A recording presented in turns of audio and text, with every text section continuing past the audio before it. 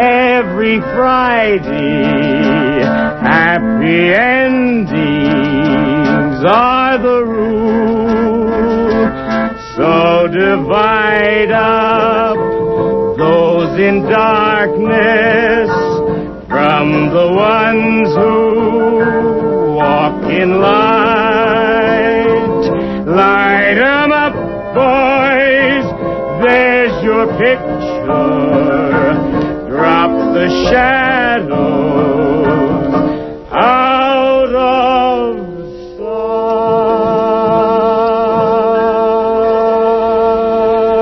sight. Today is Tuesday, November the 25th. This is Jennifer Stone with Stone's Throw. Yes, November the 25th, 2008. My God, it's turkey time. Oh, dear. Let's see, I'm preempted Thursday morning. I had this list of all the things that I'm thankful for. Yes, at the risk of being optimistic, yes.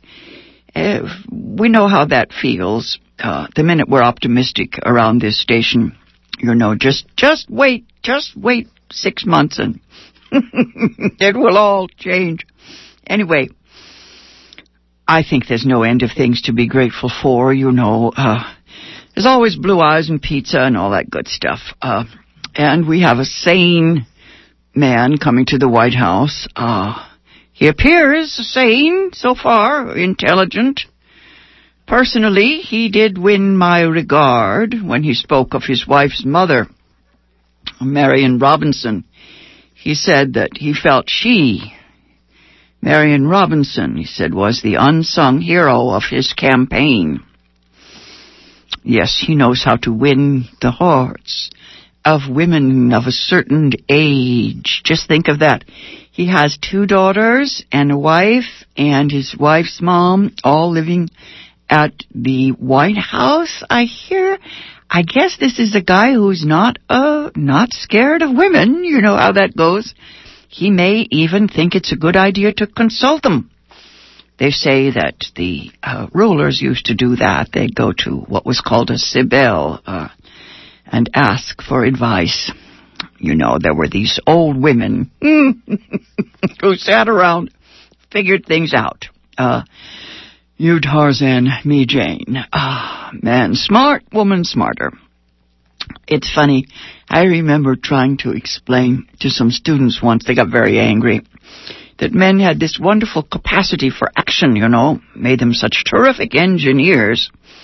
But as one old woman once said, out on the islands, they were blowing up the islands, you know, with those bombs. They were practicing the atomic bomb. One of the old women on one of those islands out there, she said, these American men, she said, they're so smart. If they only knew what to be smart about.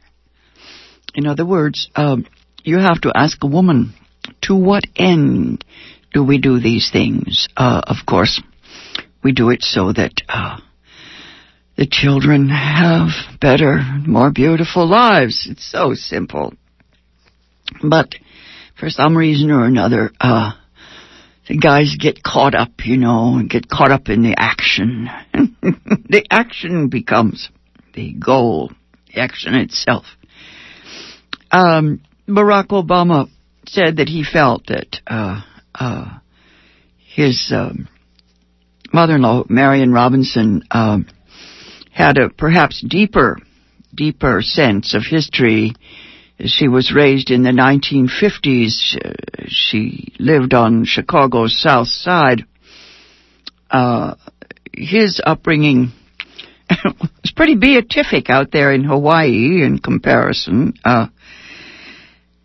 His generation is being called the Joshua generation. It was very interesting. It's nice to have a hook to hang it on. Yes, the Joshua generation. The editor of the New Yorker used that as the title of his article in the New Yorker for 17 November 2008. That's a memorial issue. I got some extra copies. I finally found them over at Pegasus Books. The whole issue is full of Obama. Yes, Obama mania. It's, what is it? David Remnick is the editor. And they include another important essay in that issue by George Packer, another very significant journalist. His article is titled The New Liberalism. It's all about this economic tsunami. It's going down, yes.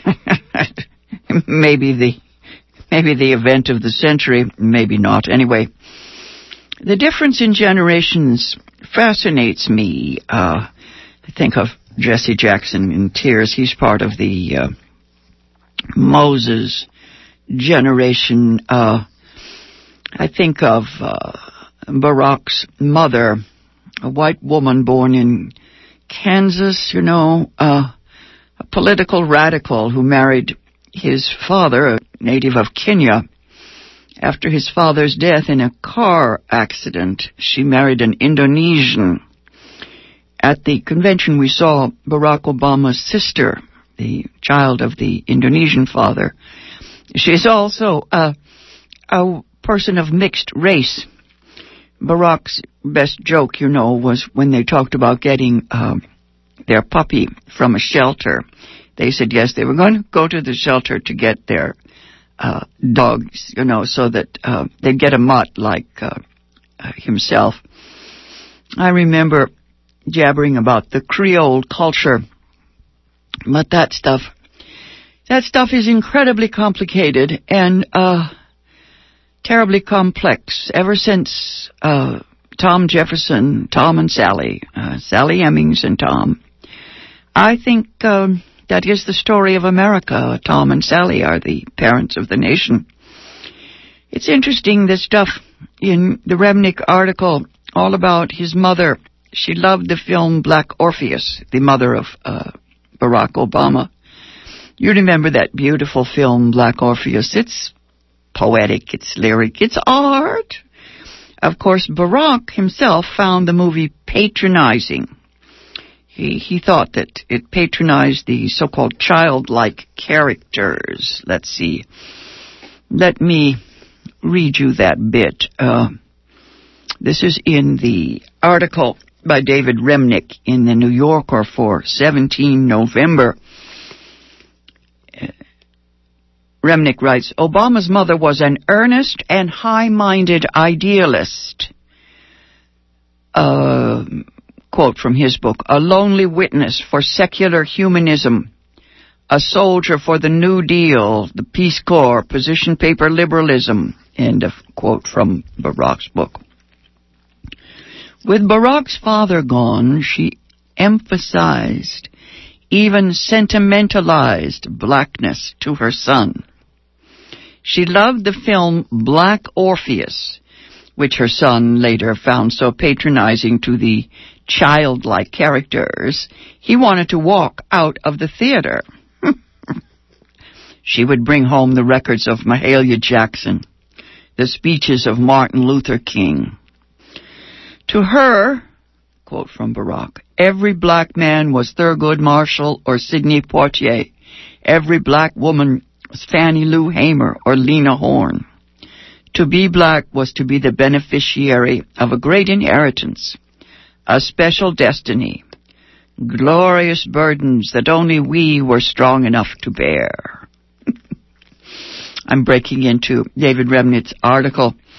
I remember my own mother and her passion for Paul Robeson. I remember listening to his Othello records. I loved his Shakespeare. That was so special. I remember one time when I was a high school teacher in Oakland, my black student said, what's the matter with you? How come you got all this Paul Robeson, Du Bois stuff and all this Richard Wright stuff? And they said, what is it with you? You want to be black? I said, well, would that be wrong?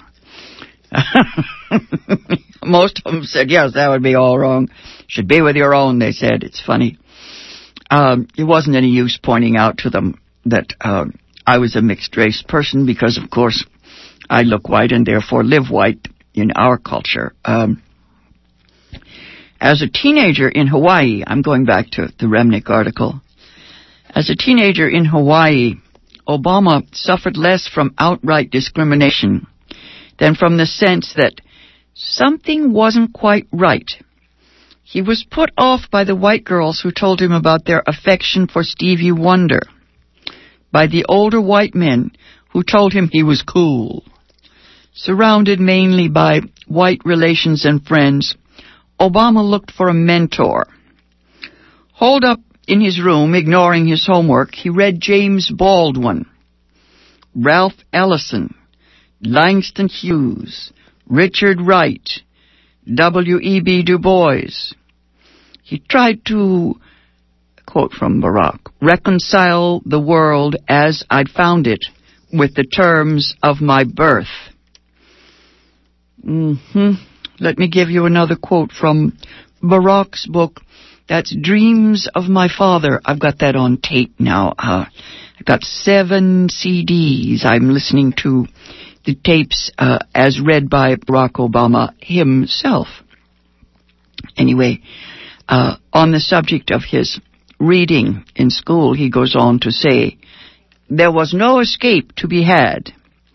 In every page of every book, in Bigger Thomas and Invisible Men, I kept finding the same anguish, the same doubt, a self-contempt that neither irony nor intellect seemed able to deflect. Even Du Bois' learning and Baldwin's love and Langston's humor eventually succumbed to its corrosive force. Each man finally forced to doubt art's redemptive power. Each man, each writer finally forced to withdraw. One to Africa, one to Europe, one deeper into the bowels of Harlem, but all of them in the same weary flight. All of them exhausted, bitter men, the devil at their heels. Only Malcolm X's autobiography seemed to offer something different. His repeated acts of self-creation spoke to me. Okay, that's the end of the Barack passage, and David Remnick goes on to write in his article in the New Yorker, November 17th. Right. The autobiography of Malcolm X did not turn Obama into a black nationalist or a street preacher, but it did provide a literary and personal template. The story of the young black man who flirts with dissolution and through reading and determination realizes his potential. It is the template of many such books, including Claude Brown's Man-Child in the Promised Land, Junkie, Pothead. Obama wrote, quote, that's where I'd been headed, the final, fatal role of the young would-be black man, end quote. Here I'm cutting in with my own commentary. I remember James Baldwin writing that he had been headed for the streets, for life as a junkie or pimp, something like that. He found a home, well, a hiding place, in the church, the storefront church where he preached, and then finally in literature and in flight to Europe, to France. We all of us find, yes, a way out. I think it's Gertrude Stein who says, genius is what happens when you're looking for a way out. Anyway, David Remnick goes on to write, Obama, of course, never suffered like the young Malcolm Little or Claude Brown. Those are the characters in the books.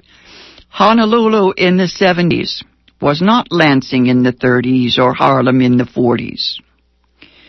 But the key difference was in the nature of his quest for identity. To be black was, for him, as much a matter of aspiration as of inheritance. It was an identity he had to seek out and master. When Obama shared his adolescent reading with some African-American friends, one told him, "I don't need no books to tell me how to be black." From then on, Obama decided to keep his explorations to himself and, quote, "disguise my feverish mood," unquote. Now, I have to break in here again and say, if I heard one student say that, I heard a dozen students say that back in the 60s and 70s. They'd look at me and say, "I don't need no books to tell me how to be black." I guess it was a futile effort. I was one of those missionary types, going into the schools in the 60s and 70s, thinking that James Baldwin would be, a mentor for students. And of course, sometimes it was. David Remnick goes on to write in his essay, "Sometimes, as one reads Dreams from My Father, it's hard to know where the real angst ends and the self-dramatizing of the backward glance begins. But there is little doubt that Obama was at sea, particularly where race was concerned. To ease that pain, to, quote, flatten out the landscape of my heart, unquote, he would do what kids sometimes do. He drank, smoked grass, and in his unforgettably offhand formulation, he did, quote, a little blow, unquote, when he could afford it, quote again. Isn't it wonderful? Now that he's elected, we can go back and look at these things. I'm interrupting David Remnick again. I just wanted to remind everybody that this is a real person we've got in the White House. A guy that, let his car rust out with a hole in the bottom of his car, according to his wife, That first car, she said, was pretty awful. Okay. Anyway, the book that he wrote when he was 33 tells us a lot about this wonderful guy that we've got in the White House. Remnick goes on to write, what Obama did learn in those days was the strategic benefit of a calm and inviting temperament. When his mother came to his room one day, prepared to remonstrate with him about his weak performance in school and the hazy direction that his life was taking, he flashed her, as he recalls, quote, a reassuring smile and patted her hand and told her not to worry. Unquote. He didn't get his back up. He didn't yell. People, he was learning, were satisfied as long as you were courteous and smiled and made no sudden moves. They were more than satisfied. They were relieved. Such a pleasant surprise to find a well-mannered young black man who didn't seem angry all the time.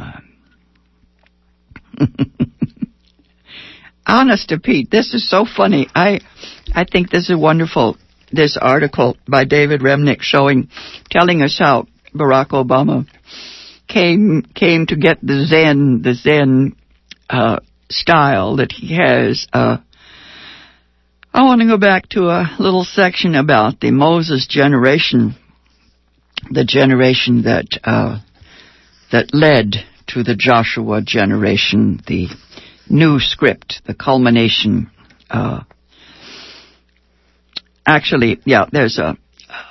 There was a speech that's quoted here in which Obama paid tribute to the Moses generation. That was March 2007, a few weeks after he announced his candidacy for president.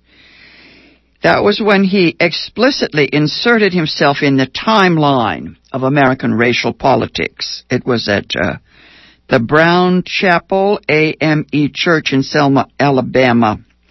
He joined older civil rights leaders and churchmen commemorating the voting rights marches a generation ago. Right, that's 40 years in the wilderness. 40 years ago, the Moses generation, Martin died. Let's see. From the pulpit, says David Remnick, from the pulpit, Obama paid tribute to the Moses generation, to Martin Luther King and John Lewis, to Anna Cooper and the Reverend Joseph Lowery, the men and women of the movement who had marched and suffered, but who, in many cases, didn't cross over the river to see the promised land.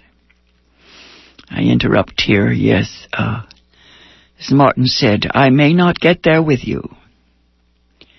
I may not get there with you, but as a people, he said, we will get there.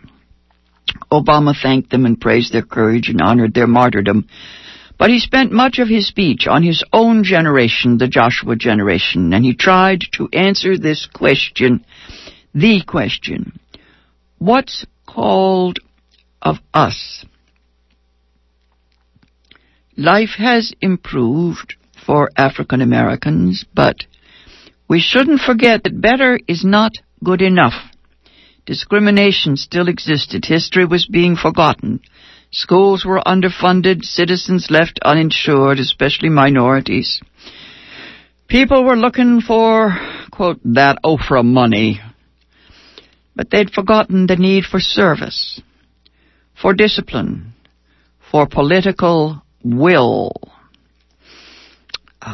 There in Selma, Obama evoked a narrative for what lay ahead. In that narrative, Obama was not a patriarch, not a prophet, but the suggestion was distinct. He was the prophesied. I'd call it a culmination, right, yes. Remnick calls it a culmination too, yes. Somewhere in here. I'm here, he said, because you all sacrificed for me. I stand on the shoulders of giants. Then he described the work that lay ahead for the Joshua generation and implicitly positioned himself at its head as its standard bearer. Obama embarked on a long, exhausting quest for the Democratic nomination, determined to avoid making race a singular theme of his day-to-day campaigning. His issues were Iraq, the economy, healthcare, the environment, issues with no identity attached. But as he prepared for the Democratic convention, Obama began to feel the weight of his historic distinction. Okay, I'm going to skip all the material here about his political strategist, David Axelrod, his speech writer. Okay, so many things. Check this out. Those of you who like to, find articles and essays that are historic enough to keep forever, I recommend you go and get this issue of the New Yorker for November 17th. They've got a special cover on it as a special issue. Once again, David Remnick is the editor, and he's written the central article called The Joshua Generation, and George Packer has written an amazing piece, which I will try to get to maybe next time, called, yes, the new liberalism, how to do the FDR thing. I think, let me just for fun, just for contrast, before I go back to the Joshua generation, let me give you one little dollop.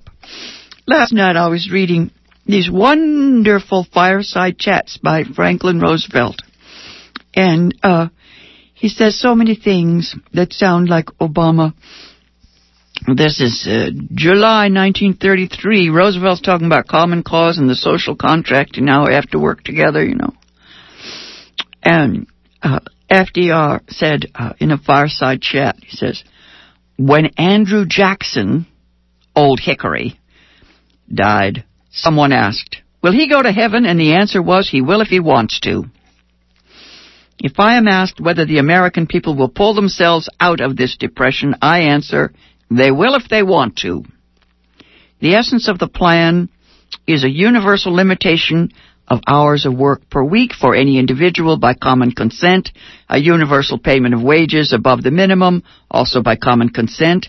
I cannot guarantee the success of this nationwide plan, but the people of this country can guarantee its success. I have no faith in cure-alls, but I believe that we can greatly influence economic forces. And I have no sympathy with the professional economists who insist that things must run their course, and that human agencies can have no influence on economic ills. One reason is that I happen to know that professional economists have changed their definition of economic laws every 5 or 10 years for a long time.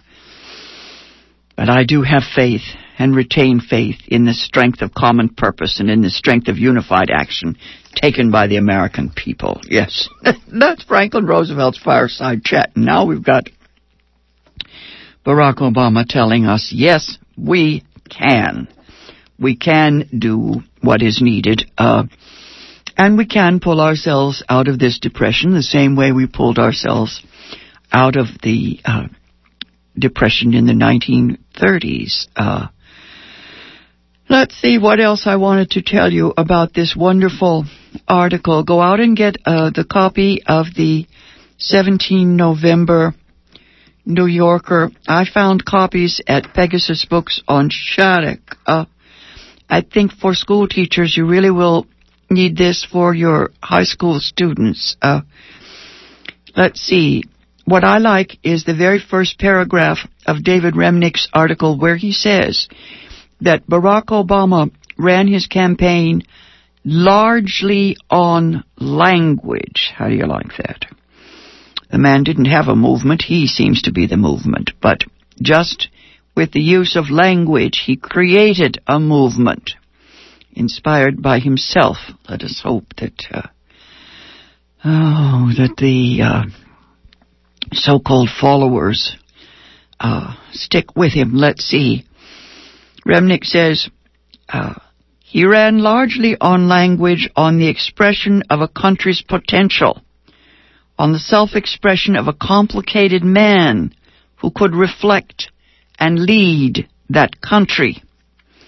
And a powerful thematic undercurrent of his oratory and prose was race. Not race as invoked by his predecessors in electoral politics or in the civil rights movement. Not race as an insistence on tribe or on redress.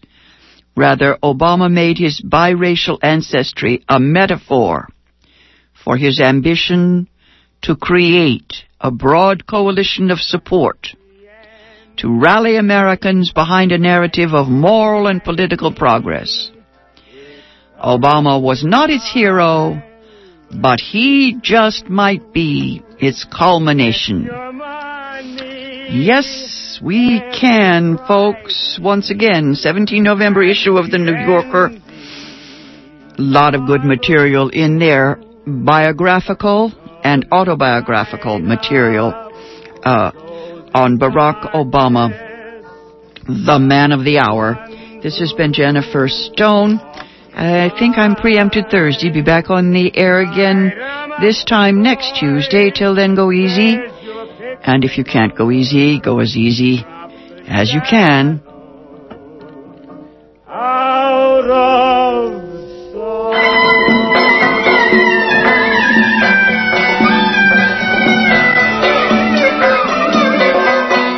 7 years after the U.S. invasion, who's profiting from the occupation of Afghanistan? Award-winning journalist Pratap Chatterjee reported from Afghanistan immediately following the invasion and has returned to look at profiteering by private military contractors as part of a multimedia collaboration between KPFA Radio and Corp Watch. Please visit The War Comes Home 7 years after the Taliban at warcomeshome.org.